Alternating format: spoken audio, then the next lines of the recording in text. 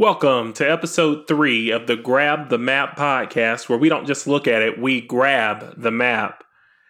Look, sometimes one thing just seems to happen after another when you're in the real estate investing business. And that's what we're going to talk about today. One thing after another. I hope you've been enjoying the first couple of episodes of our podcast. And today, I would like to invite you to email me. I respond to every single email that hits grabthemap@gmail.com. If you're interested in getting started investing in real estate, or you just want to network, you just want to connect with somebody who's actively involved in doing deals, reach out to me at grabthemap@gmail.com. But I'm going to jump right into it here. Sometimes things just seem to happen one after another, right? Sometimes it just seems like there's one thing that happens after another thing, and you can't just ever catch up.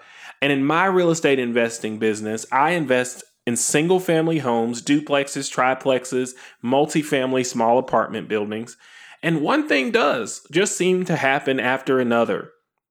Well, sometimes you're going to have problems finding deals. It just seems like you can't find a deal. You talk to a seller, you talk to an agent, you talk to people over and over again, and you think you have a deal, and then it falls through. Maybe the title is bad. Maybe the seller wasn't really serious about selling. Maybe the house has severe issues that when you inspect it, don't seem to be worth correcting at the price that you're buying the property for. There's just so many things that happen when you're trying to do deals that it can seem like one after another, you just can't find a deal.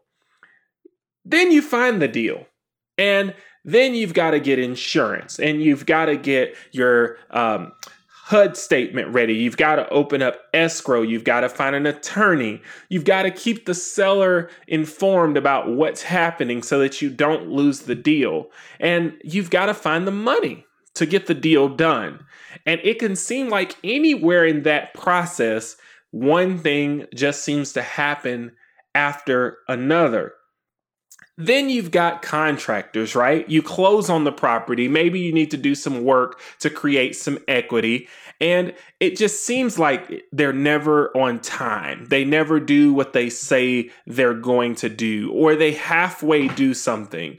Or maybe they find it difficult to just keep one job, and they have your job amongst a whole bunch of other jobs. Maybe you pay them and they don't do the work, or maybe it just doesn't go according to plan. And it can seem like you're getting the information one after another, and you just want to quit because it just seems to be happening one after another.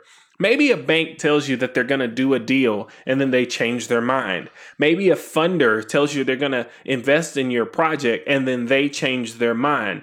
Maybe your credit, something happens with your credit, and it's one thing after another to where it makes it hard for you to get into the business.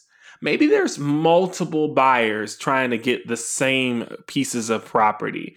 Maybe there's a property that everybody wants or that nobody wants, and you're scared to go after the one that nobody wants because there's a reason nobody wants it. Maybe you've dealt with shady wholesalers who are trying to just get you to buy a property, and they don't really care if you make any money after the fact. Maybe you're having to deal with the city and inspections, and the city trying to tell you that you need to turn your 1980 property into a 2020 property, and that they don't care how much money you spend getting that done. It can seem like one thing after another. And in my real estate business, on the days that I feel like it's just one thing after another, I have to focus on the fact that that is absolutely true. It is one thing after another. It's one bad tenant after another bad tenant. It's one mispayment after another mispayment. It's one bad contractor after another bad contractor. But in between all of those one after anothers are amazing opportunities to increase your family's wealth, to increase your own wealth. That's why I invest in rental real estate. What do you mean? Well, I get one rental check after another. I get one rental payment after another, and it just keeps increasing the amount of money in my bank account. I build one relationship after another. If you're hiring contractors and you're just getting bad contractor, bad contractor, bad contractor, you might want to look at your hiring process and decide, are you picking up contractors just off of Craigslist with no references who have no business being in the contracting profession? Or are you taking the time that you should take to find a great contractor? When I look at my business, it's not just one bad thing after another. It's one great thing, one great thing, one great thing, one great thing, one great thing, one bad thing, one great thing, just like that. And the bad things can seem to steal all of our attention unless we help our mindset and unless we look at our mindset and help change it to focus on all of the positive things that are happening with our real estate investing businesses. See, for me, it's not just rental income that makes it wonderful, but it's all of the people that I get to meet along the way. I've met great funders. I've met great bankers. I've met great insurance folks. I've met great tenants. I've met great contractors. I've met a whole bunch of people that have helped me learn something about myself and ultimately make more money investing in rental real estate. Think about the people that you meet and how you meet them one after another and how you don't always know how much you can benefit until you meet them, right? Or how much you could give to that person until you meet them. There's just always an opportunity when you're real estate investing. One thing after another for me also looks like the tax depreciation that I get after every property that I buy. Every year, my property is depreciating when it comes to the tax code. And every year, I can write that depreciation off against the income, just one time after another. Every property in my portfolio goes through some type of appreciation. Sometimes it's small, sometimes it's big, but properties go through appreciation, growing in value one time after another. Every year that I hold on, I should be experiencing some type of appreciation. I've also, as I add properties to my portfolio, increased the operating cash flow of my business. That means the top line income of my business continues to go up one month after another that I'm buying properties, putting them online, adding them to my portfolio.